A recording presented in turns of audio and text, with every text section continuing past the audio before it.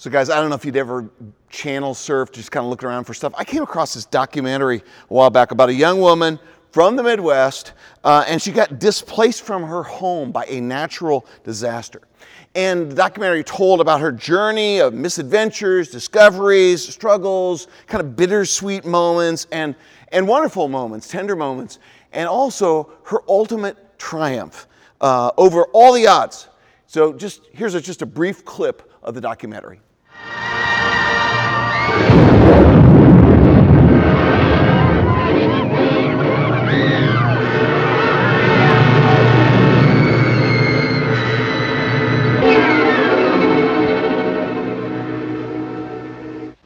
You said she was dead. That was her sister, the Wicked Witch of the East. This is the Wicked Witch of the West. She's worse than the other one was. Who killed my sister? Who killed the Witch of the East? Was it you?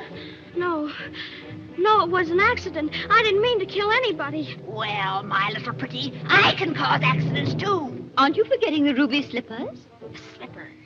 Yes, the slippers.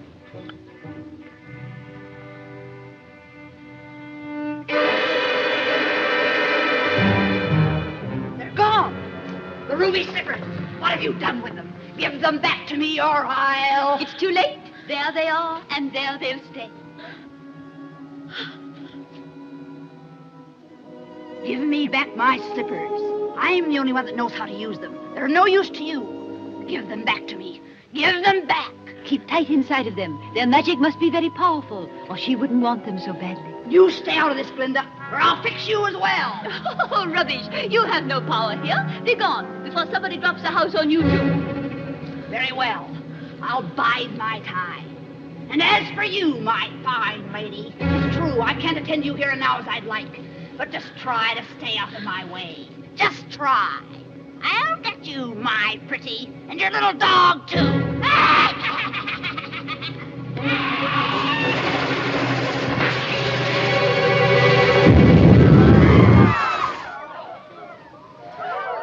So guys, we got the classic good versus evil film, The Wizard of Oz. And guys, did you catch all the themes that are introduced there? And all the symbolism. Did you catch the symbol? I showed this in one of our Digging Deeper sessions, and I asked, okay, tell me about the symbols. And everybody looked at each other like, what symbols are you talking about? And it's like, wait a minute. Here's the thing. We are so used to seeing the symbolism that we don't even see it because it's part of our culture. We know this film. We've seen it before. And so the symbolism's all over the place. I mean, you got good versus evil. You've got the evil person and she's wearing black and she has a green face and she carries this broomstick, which means something to us. And she's got the pointy hat and we all know that's evil and she's terrible and she's just wicked to the core. And then we've got Dorothy, the innocent one, with a gingham checked dress and the little picnic basket and her little dog. And she's kind of the picture of innocence and goodness and purity. And then we've got the force of goodness in Glinda, and she's got the wand and she's got the sparkly clothing. And then we've got the yellow brick road. And as we go through this, they're heading to the land of Oz and this great and powerful Wizard of Oz. And along the way, Dorothy comes across some characters, the Scarecrow, the Tin Man, and the Cowardly Lion, and they represent what? In this journey, fighting off evil, trying to get to the good, trying to get to the place where you want to be. What? You need what? You need some knowledge and wisdom. You need a brain. You need heart. You need love. And you need courage. You need a backbone. These are all just classic things that tell a good versus evil in heavy symbolism. And what's the point of it all? We're not in Kansas anymore. But guess what? All Dorothy wants to do is to get home. And the moral of the whole story is there's no place like home. Guys, this is a classic story of good versus evil. And today, we're going to come to a passage in the book of Revelation that I think retells the imagery of the scriptural story of the battle between good and evil and the triumph ultimately of the good and of God himself. Today we come to a far more realistic and yet highly symbolic presentation of the truth about the world that you and I live in. far more realistic than Kansas and Oz. It is life in the heavens and on the earth today. And what you're going to see today in this passage in Revelation chapter 12, you can turn there, is a double emphasis of rugged realism on one hand and hope-filled enthusiasm on the other. Of ultimate triumph and yet extreme challenges and difficulties. Of satanic attack and yet God's overwhelming love, care, power, and ultimate His kingdom triumphs. So in this chapter, we're going to learn as we walk through life. This is about your life. This is about history. This is also about the future and what is to come.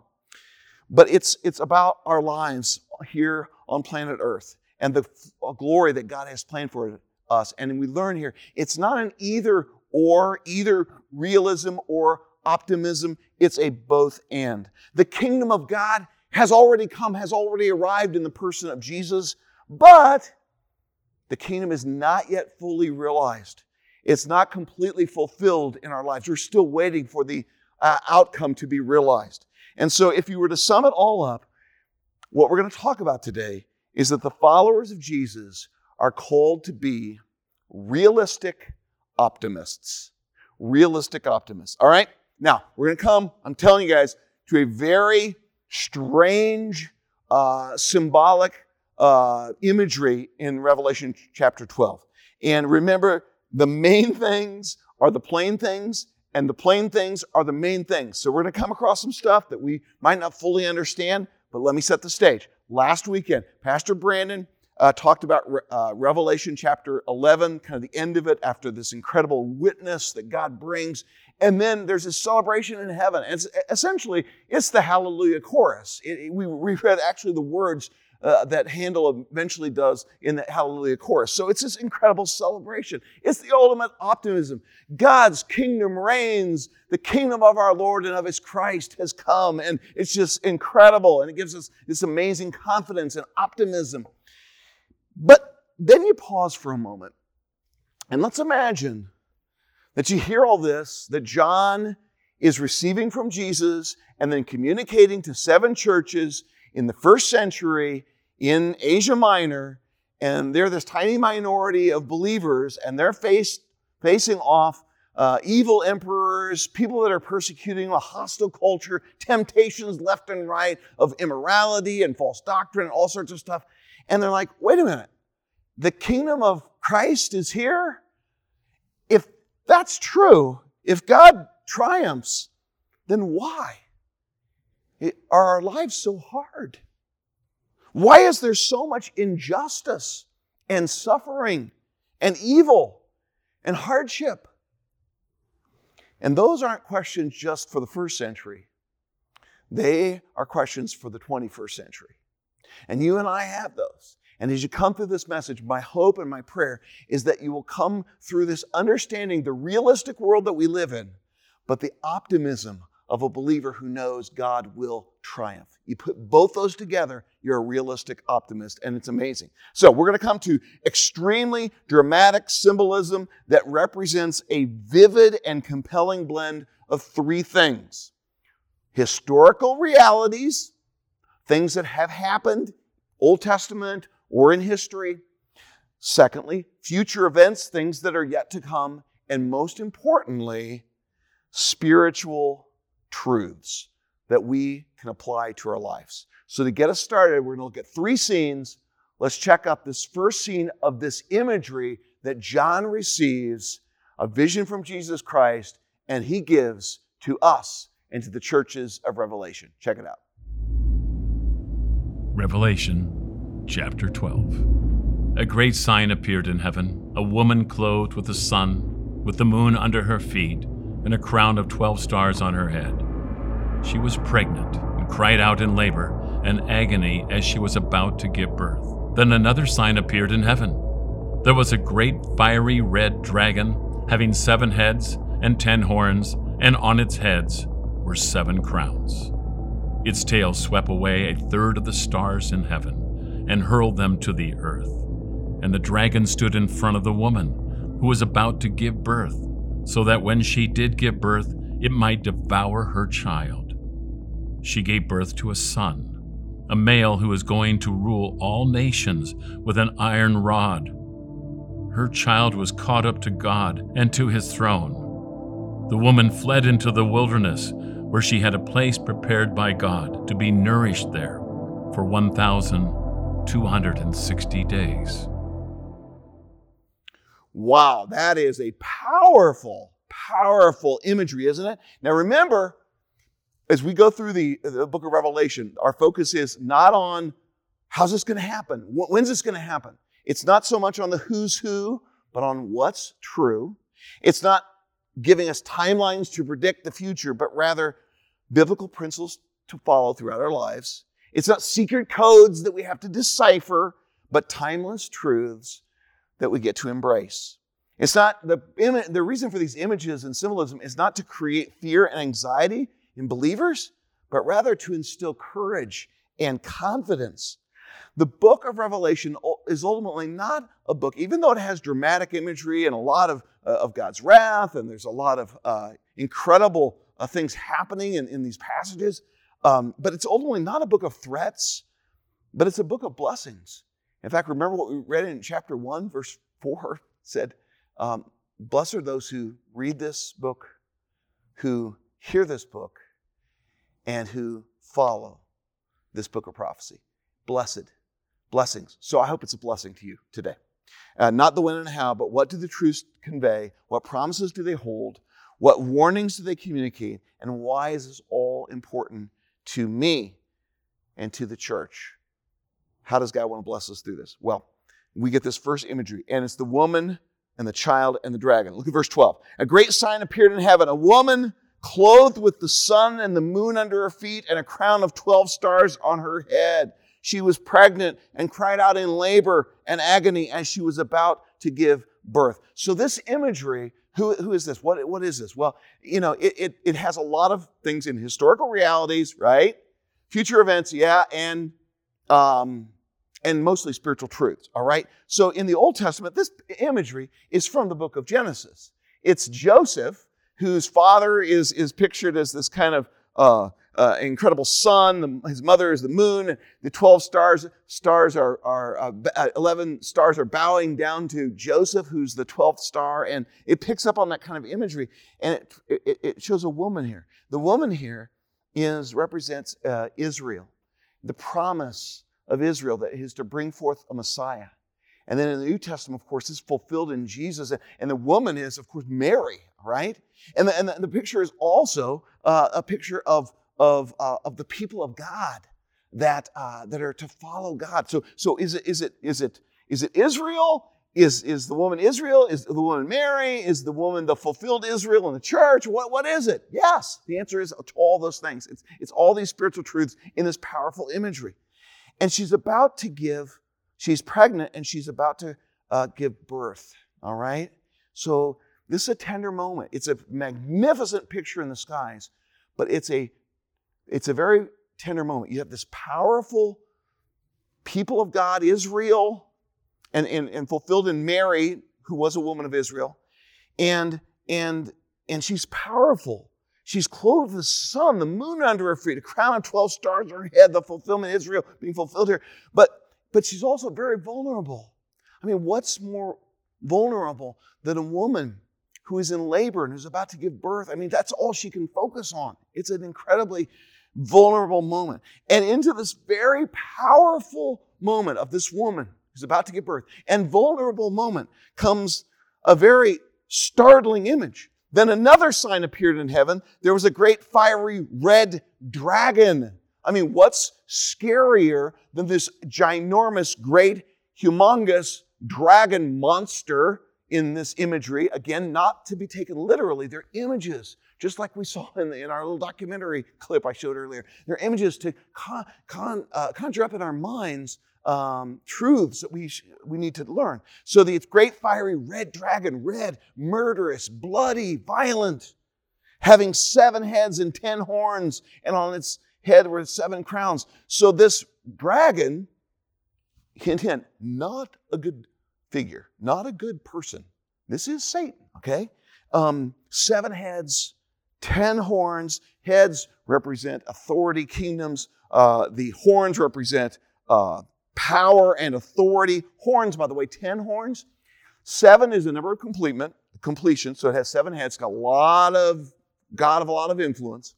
10 horns, got a lot of authority. The number 10 in the book of Revelation is always and only connected to the enemies of Christ. That's just how God chose to reveal it. 10 always connected in the book of Revelation to the enemies of Christ. And so we get the 10 horns, and on its head were 7 crowns. It's this satanic figure, dragon, is pretending to be a king, and a big king with 7 crowns, and different word that's used, a crown that's used for Jesus. Its tail swept away a third of the stars in heaven and hurled them to the earth. Terrifying, powerful, has a lot of influence. It's all to help us to imagine this extremely powerful force. And the dragon stood in front of the woman who was about to give birth, so that when she did give birth, it might devour her child.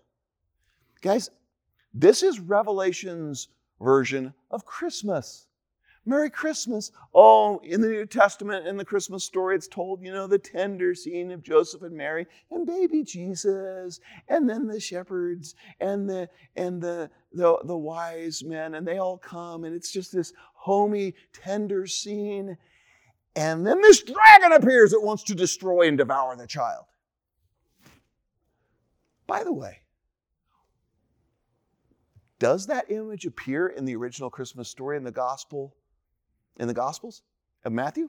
Yeah. Herod, he's a satanic sort of guy.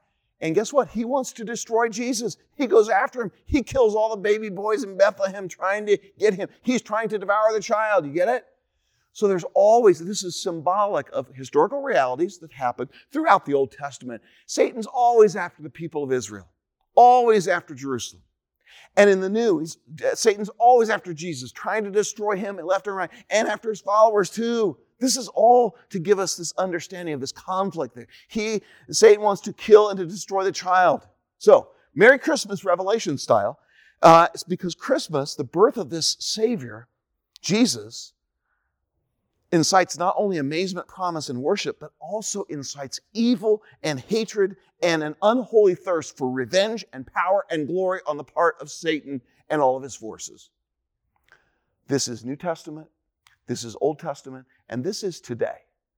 Satan is still doing this. He's still going after, trying to destroy all things pertaining to Christ.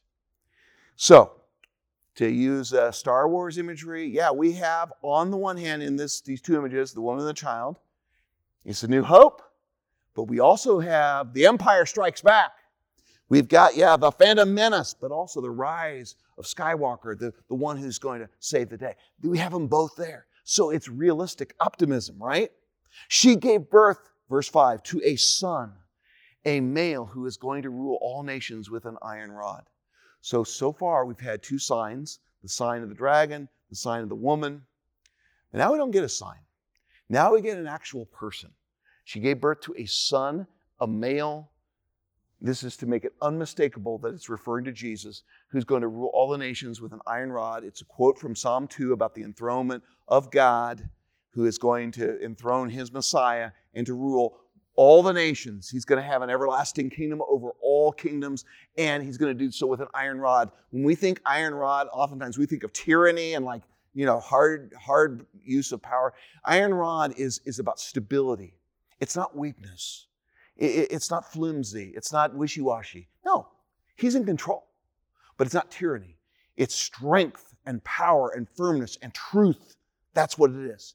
And so it says her child was caught up to God and to his throne. So here in this verse, we get the entire life of Jesus summarized in this phrase. Her child was caught up to God and to his throne. So he's born, you get the story of the Gospels, and then eventually he ascends into heaven, he's caught up to God and to the throne of God where he lives and reigns today. Revelation doesn't refer back to all the story of Jesus. It knows that you know that, and it's just setting the stage here. And then it says, the woman fled into the wilderness. By the way, Mary and Joseph fled to Egypt, right? Moses and the people of God flee into the wilderness to be protected from Pharaoh and his armies. This theme happens over and over again in the New Testament and the Old. It says she's going to be nourished there for 1,260 days, which is 42 months, which is 3.5 years, which we've said all along is a symbolic representation of a relatively short period of time of intense, sometimes suffering, persecution, and hardship where the people of God are called to be faithful. And here's the promise here, is that, yes, just as Mary was, just as Old Testament Israel was, just as in the last days, the people of God will be protected. And just as we are, God has his hand on his people. And he's going to nurture us. He's going to nourish us in the hardships of life. He's going to take care of us, especially when it's hard. What are you going through? Now, these refer to some, I think, historical realities and future events, for sure. But for the spiritual truth, it's that God takes care of his people. And there's a lot of symbolism here. We can't possibly cover it all today. But if you'd like to know more, please come on Monday to the chapel at 6:30 p.m. for Digging Deeper. And we're going to talk about Revelation 8 through 12, including this, trumpets and temples and angels and dragons, and kind of sort it out and get more detail into this. If you're interested, please come on Monday night, 6:30. But here's the main thing. And the plain thing we need to know today, the first principle is this. Guys, we are involved in an epic battle between good and evil. But the outcome is already decided. Just think about this. We are involved in an epic battle. Now, the outcome is already decided. Jesus, through his cross, has conquered. Through his resurrection, has defeated sin and death and evil. But in the meantime, before his second coming, there's going to be a lot of battle that's raging. And guys, if you're like looking around and wondering, why is life hard sometimes? Why is suffering so hard? One of the reasons is because we're in an epic battle. We're in a spiritual war, guys. And yet, we have to be realistic about that. And yet, we all know that the outcome is secure. Jesus has won the victory. So that's just this principle of life. Why is life so hard if Jesus won the triumph? Because, yes, he has won the battle, but we aren't yet fully realizing it. It's not fully there yet. One famous theologian kind of made this analogy. He said the time period between the cross and resurrection of Jesus and the second coming of Jesus, which is the last days, leading up to the last days, right?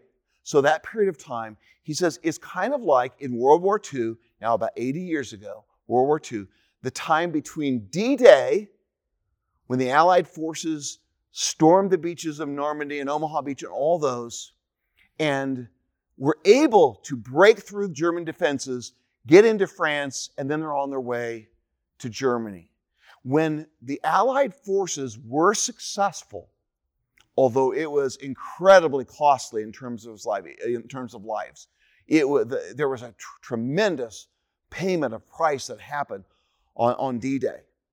But when they were victorious, the Allied forces were victorious against the Nazis on D-Day, June 6, 1944, and the weeks that followed, you knew at that point, war's over. Though it's not yet completely wrapped up, but the outcome of the war is now determined. There's still some battles to be waged. There's still some conflict to endure. There's still a lot of suffering and hardship to come. But we can see the light at the end of the tunnel. And we see now that the tide has turned, that evil has been defeated in the decisive battle of the war. Now later, a year or so later, comes V-Day, which is Victory Day, right? It's when Germany surrenders in World War II and the Nazis surrender. And that's the glorious time when it's really over, right?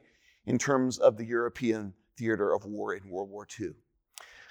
In the same way, the cross and resurrection of Jesus is the decisive D-Day. It's like the outcome was decided. He did everything that he needed to do to secure our salvation and the everlasting kingdom of God. Sin and evil were defeated then. Death was defeated then. It's over. Jesus said, it is finished.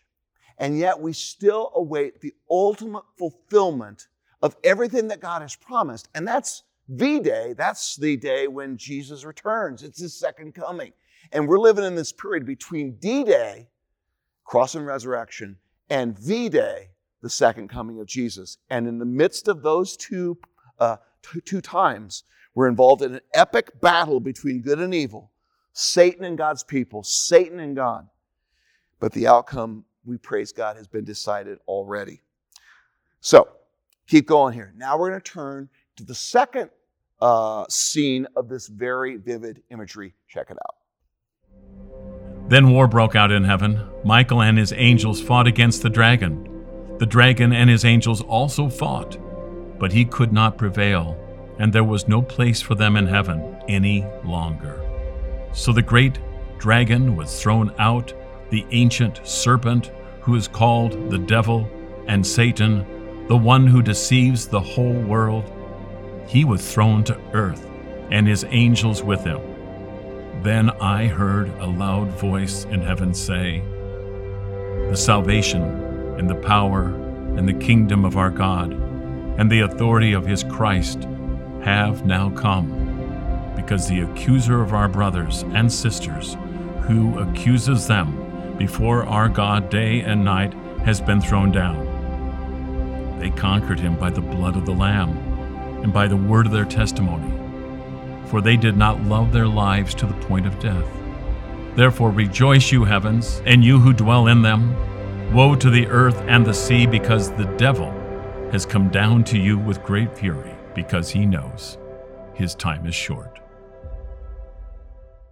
Okay, now so the scene shifts from earth to the heavens, and this epic battle that's happening between Satan and Michael, the archangel of God, and all of his angels against Satan and all of his angels, all right, the fallen angels. Now, when did this occur?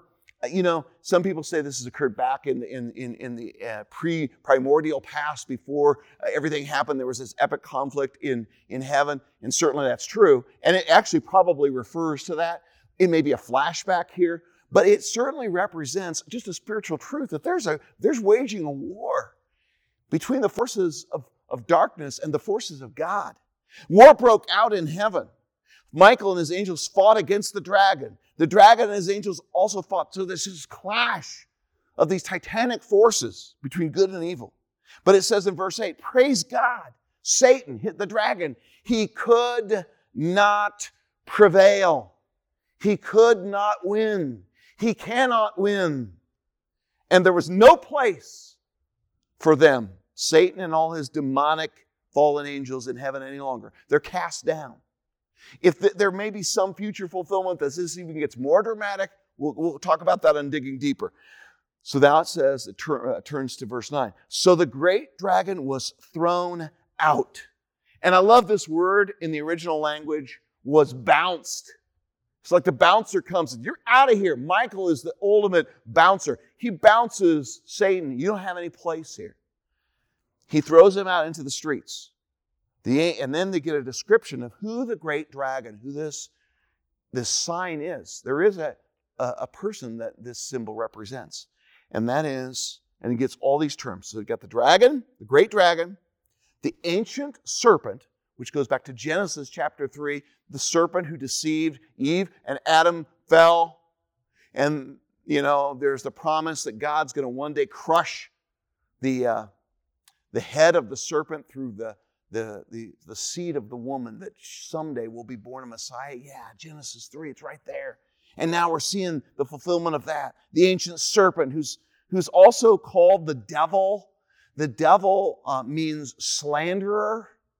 He's the one that attacks. And then he's called Satan, which is our adversary. That's the meaning of that word, that adversary against us, our opponent. The one who deceives the whole world. He's leading everybody astray through his temptations and his lies. He was thrown to earth and his angels with him. You get a lot of words here to describe Satan. Dragon, great dragon, ancient serpent, devil, Satan, deceiver. I hope that this little passage here brings a little bit of realism into your life. We have great reason for optimism. I mean, Jesus wins. The Holy Spirit is with us. He's promised an eternal kingdom, and we could never be lost when we put our faith in Jesus. But at the same time, guys, we have a formidable foe who has millennia of practice of deceiving human beings, of causing all sorts of tumult and terror and difficulties in our lives. And so, guys, this book, this little section here tells us to take stock of the opponent that we have, that there is such a thing as spiritual warfare, that we do have a formidable adversary in Satan, that he is after us. He's after our souls. He's after our children. He wants to destroy the church. He wants to do everything he can. He's been thrown out of heaven down to earth, and he's causing a whole lot of problems down here. That's part of the theological truth. This Revelation 12 is the theological center. It's like saying, why are we undergoing so much hardship and difficulty? And it's because we have an adversary who is, in one place, the New Testament calls him the God, small g, God of this world. The Prince of Darkness, right? Now, I've seen on Christians kind of two extremes that we want to avoid when we talk about Satan and spiritual warfare. The one is the people that are just obsessed with this. And everything's satanic, and there's demons everywhere. I had one person come to me one time and say, I had a sunburn, and they said, "Oh, be gone, demon of sunburn." And I'm like, what? This isn't about Satan. I stayed out too long in the sun without sunscreen, and I have this Irish complexion. That's not Satan. That's just, stupidity on my part. All right? So don't blame him for everything. There's an obsession with this. Every generation has this. Everything's some mark of the beast or something. I remember when checkout scanners came and they scan with the barcodes and everything. Oh, this is for sure the end of the world and so forth. It's like, you know what? No, they've been around for 30 or 40 years and, okay, whatever. Can Satan use that? Satan can use just about anything. And with the way that the prices are at the grocery store, I think there's some stuff going on there. But nevertheless, I'm not obsessed with that. So here we stay anchored in the truth, not your news feed, not your favorite podcast, but the truth of the Scriptures. Satan is real, but he's a defeated foe. His time is short. God is in control. Don't be obsessed with him. Don't go overboard with that. The other end of the spectrum, which I think is a little bit more maybe needed to be said today, is that some people are not obsessed. They're oblivious. There are believers in Jesus who never even think about the fact that there's a spiritual war and battle going on. They're completely unaware. Have you ever seen a movie where they have the character and they're walking through traffic and cars are just barely missing them and they're completely clueless? Or there's some epic battle that's going on and they're somehow walking unscathed through it and they're totally unaware of what's going on. There's some believers in Christ like that. They don't realize there's a battle going on. And let me say this with all seriousness. Satan invades every arena of your life and mine and our culture and society. He'll be everywhere he can be. He'll be in economics. He'll be in politics. He'll be in industry and business and family and education. He wants to get his grimy, red, murderous fingers and forces into everything in your life and in mine. And don't be oblivious to that. Are you awake? Are you aware there is a spiritual battle going on? In 2 Corinthians, Paul says, we are not unaware of his schemes. Yes, Satan is real. He is a scheming, conniving, deceiving opponent and adversary. And we need to know this. So instead of being obsessed with Satan or completely oblivious to Satan, we have the biblical stance, and that is to be observant. Wake up. Be watchful. Be careful. Be confident. But be watchful. We're not unaware of his schemes. In another World War II, General George Patton of the Allied forces took on Rommel, the German General Rommel, in North Africa. And he saw some success against him. And in one particular battle in the movie Patton, he cries out because he's having some success. Patton cries out over Rommel. And I'm going to clean up the language for church here. He says, "You magnificent dog, I read your book." Because Rommel had written a book called Tank Attacks. It's about armored warfare. And he had put this all down 10 years before the war. And so Patton had read the book of Rommel. He knew all of his maneuvers and strategies. And he said, "You magnificent dog, I read your book." We know Satan's schemes. He's been doing it for millennia. We can read in the scripture about them. So we're observant, we're watchful, careful. And can I say with all candor to anybody here, just be careful, be watchful. Don't be afraid. Don't get crazy or weird. But if you don't think that Satan wants the destruction of your life, your soul, your family, your kids, you are just a fool. You're putting your head in the sand. He is a real and he is a formidable foe. And I might say just a couple of pastoral thoughts here. First is don't, in being involved in the spiritual battle that we're in, understand people have got different callings. Never mistake your personal passion for the calling of the whole church. God may call you to be involved in something that He's not calling the whole church to be involved in. So just, do your best in that area, pursue that, but don't necessarily expect everybody to have the same passion that you have in the spiritual battle that you are trying to do. So that's important. The other side of that is there are people within the body of Christ here at Valley and in every church and around the globe who are doing their very best in their arena that God has called them to do. Maybe it's education. Maybe it's journalism. Maybe it's politics. Maybe it's something in the community. And they're doing their best to fight a good battle. Let's not judge them. Let's not look down on them. Let's let them do their best. And can we give input and so forth? Yeah, but let's not knock them down. Let's encourage them and support them. All right? Okay, here we go. Verse 10. "Then I heard a loud voice in heaven say, 'The salvation and the power and the kingdom of our God and the authority of His Christ has now come, because the accuser of our brothers and sisters who accuses them before our God day and night has been thrown down.'" In other words, we win. Jesus wins. And He is thrown down, and He has and will defeat Satan. He's the accuser of our brothers and sisters.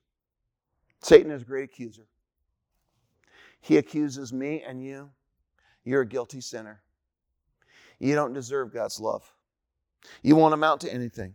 You can't raise your family. You can't understand the Bible. You can't share your faith. You can't be generous. You can't volunteer. You can't make a difference. You can't, you won't, you did, wrong, reminding you of all your failures in your face, constantly accusing us. He's been thrown down. Don't believe his accusations. He's been thrown down. He's been thrown out. He's been bounced. And Jesus is victorious over him. Salvation, power, kingdom, authority of Christ has now come in our present reality. So don't believe the accusations. You can share your faith. Don't believe that you can't. Don't believe the accusations that you must always live with the guilt of your sin. That's been paid for at the cross. Are you kidding me? Don't live with that. Don't believe the accusation and the lies. How do we overcome this? We're told in verse 11, they conquered him, the accuser, they conquered him by the blood of the Lamb. It is the atoning work of Jesus Christ on the cross that is our only plea. I need no other argument. I need no other plea. It is enough that Jesus died and that he died for me. That's what we say in here, guys. And they conquered. It is ultimately the cross of Christ that brings victory. And by the way, do you get the irony here? You got this big, great, big, fiery, scary red dragon. And how do they overcome? By the blood of the Lamb. The little lamb. The baby sheep, the innocent one who lays down his life. This is where Christianity turns it all upside down. You don't overcome with violence and power and authority and all that. You've overcome through the blood of Jesus Christ, through the cross and through the resurrection. And they says they overcome by the word of their testimony. They stuck to their faith. They stuck to the story, to the gospel. They kept believing in Jesus and following Jesus, and that's what we're called to do in this passage. For they did not love their lives to the point of death. They said, there's some things that are more important than my life, and that's Jesus. He's worth dying for. And some of them literally laid down their lives. Here today, here's what God says to me. Quentin, you are fully, freely, and forever forgiven. You don't need to live with those accusations, and neither do you. If you've trusted in Christ, have you come to that place where you fully embrace Jesus and say, I trust you. By the blood of the Lamb, I'm clean, I'm not guilty, I'm forgiven, I'm rescued, I'm saved, I have eternity secure. He does it for you. Trust in Him. Therefore, rejoice, ye heavens, and all who dwell in them. It's a party in heaven today, because Satan has been thrown down. Woe to the earth and to the sea, because the devil has come down to you with great fury, because he knows his time is short. Here's what I'm learning, guys. Your life might be difficult and probably will be difficult on earth because Satan's down here. His time is short. He knows he's about to expire, and he's going to do all the evil he can until the very end. The Bible is trying to uncover it for us, to reveal it to us in the book of Revelation. If you want to know why there's so much difficulty in this world, pain, suffering, evil, hypocrisy, racism, violence, hardships, why is life so unfair? Because there's a spiritual battle. Because the devil has been thrown down. He's on earth and his time is short and running out. And he's doing everything he can to try to thwart the people of God and thwart God's purposes in your life and mine and in the church. Here's the second principle, and it's a simple one. We've been saying it. We overcome a formidable and furious foe by unconventional means. We don't fight Satan using his tools. We fight them with ours. Two mistakes we make sometimes. We fight the wrong enemy. We fight with the wrong weapons. Here's how Paul puts it. Finally, be strengthened by the Lord and by His vast power. Put on the full armor of God that you can stand against the schemes of the devil. For our struggle is not against flesh and blood, but against the rulers, against the authorities, against the cosmic powers of this darkness, against evil spiritual forces in the heavens. For this reason, take up the full armor of God, so that you may be able to resist in the evil day, and having prepared everything to take your stand. Stand therefore with the truth like a belt around your waist, righteousness like armor on your chest, feet sandaled with the readiness for the gospel of peace. And in every situation, take up the shield of faith, which you can extinguish all the flaming arrows of the evil one. Take the helmet of salvation, the sword of the Spirit, which is the Word of God. Pray at all times. Here's the last scene for today. When the dragon saw that he had been thrown down to the earth, he persecuted the woman who had given birth to the male child. The woman was given 2 wings of a great eagle, so that she could fly from the serpent's presence to her place in the wilderness, where she was nourished for a time, times, and half a time. From his mouth the serpent spewed water like a river flowing after the woman, to sweep her away with a flood. But the earth helped the woman. The earth opened its mouth and swallowed up the river that the dragon had spewed from his mouth. So the dragon was furious with the woman, and went off to wage war against the rest of her offspring, those who keep the commands of God and hold firmly to the testimony about Jesus.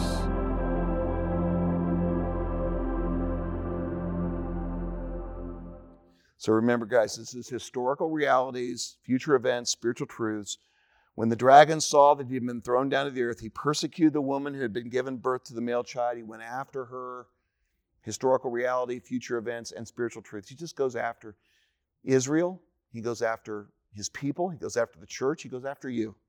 The woman was given 2 wings of a great eagle so she could fly from the serpent's presence to her place in the wilderness, where she was nourished for a time, times, and half a time.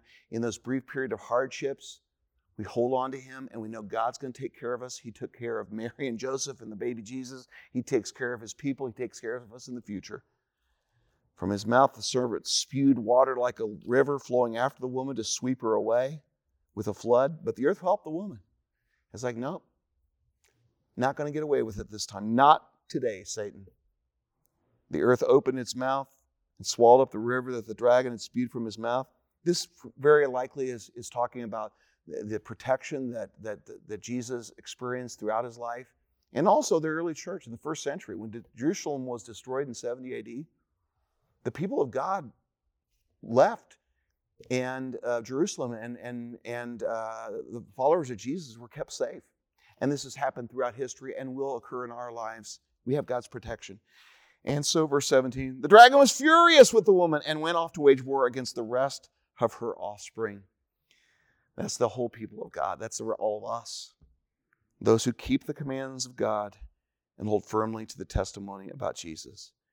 He's fighting against us, guys. And he says he's coming against anybody who's trying to follow Jesus and hold firmly to him. Last principle for today. We expect in this world both Satan's attack and God's help.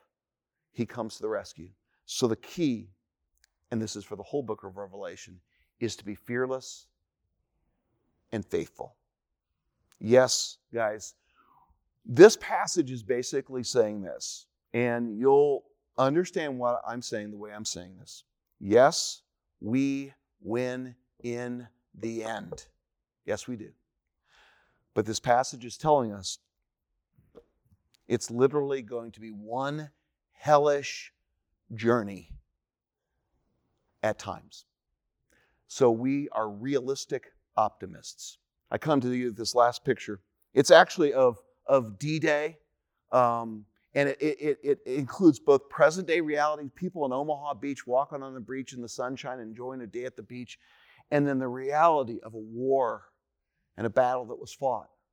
And I love this picture because it combines both the optimism and the hope and the joy, but also the cost that Jesus paid for us and sometimes that we pay in this life. Realistic optimists. Father in heaven, thank you that you've given us these truths, these twin truths of to be fully aware of the spiritual battles we face and yet totally confident, fearless, and faithful in following Jesus. Help us to be the most realistic that we can be, but also the most optimistic as anyone on earth. That's your people. And all God's people agreed and said, amen. Amen. God bless y'all.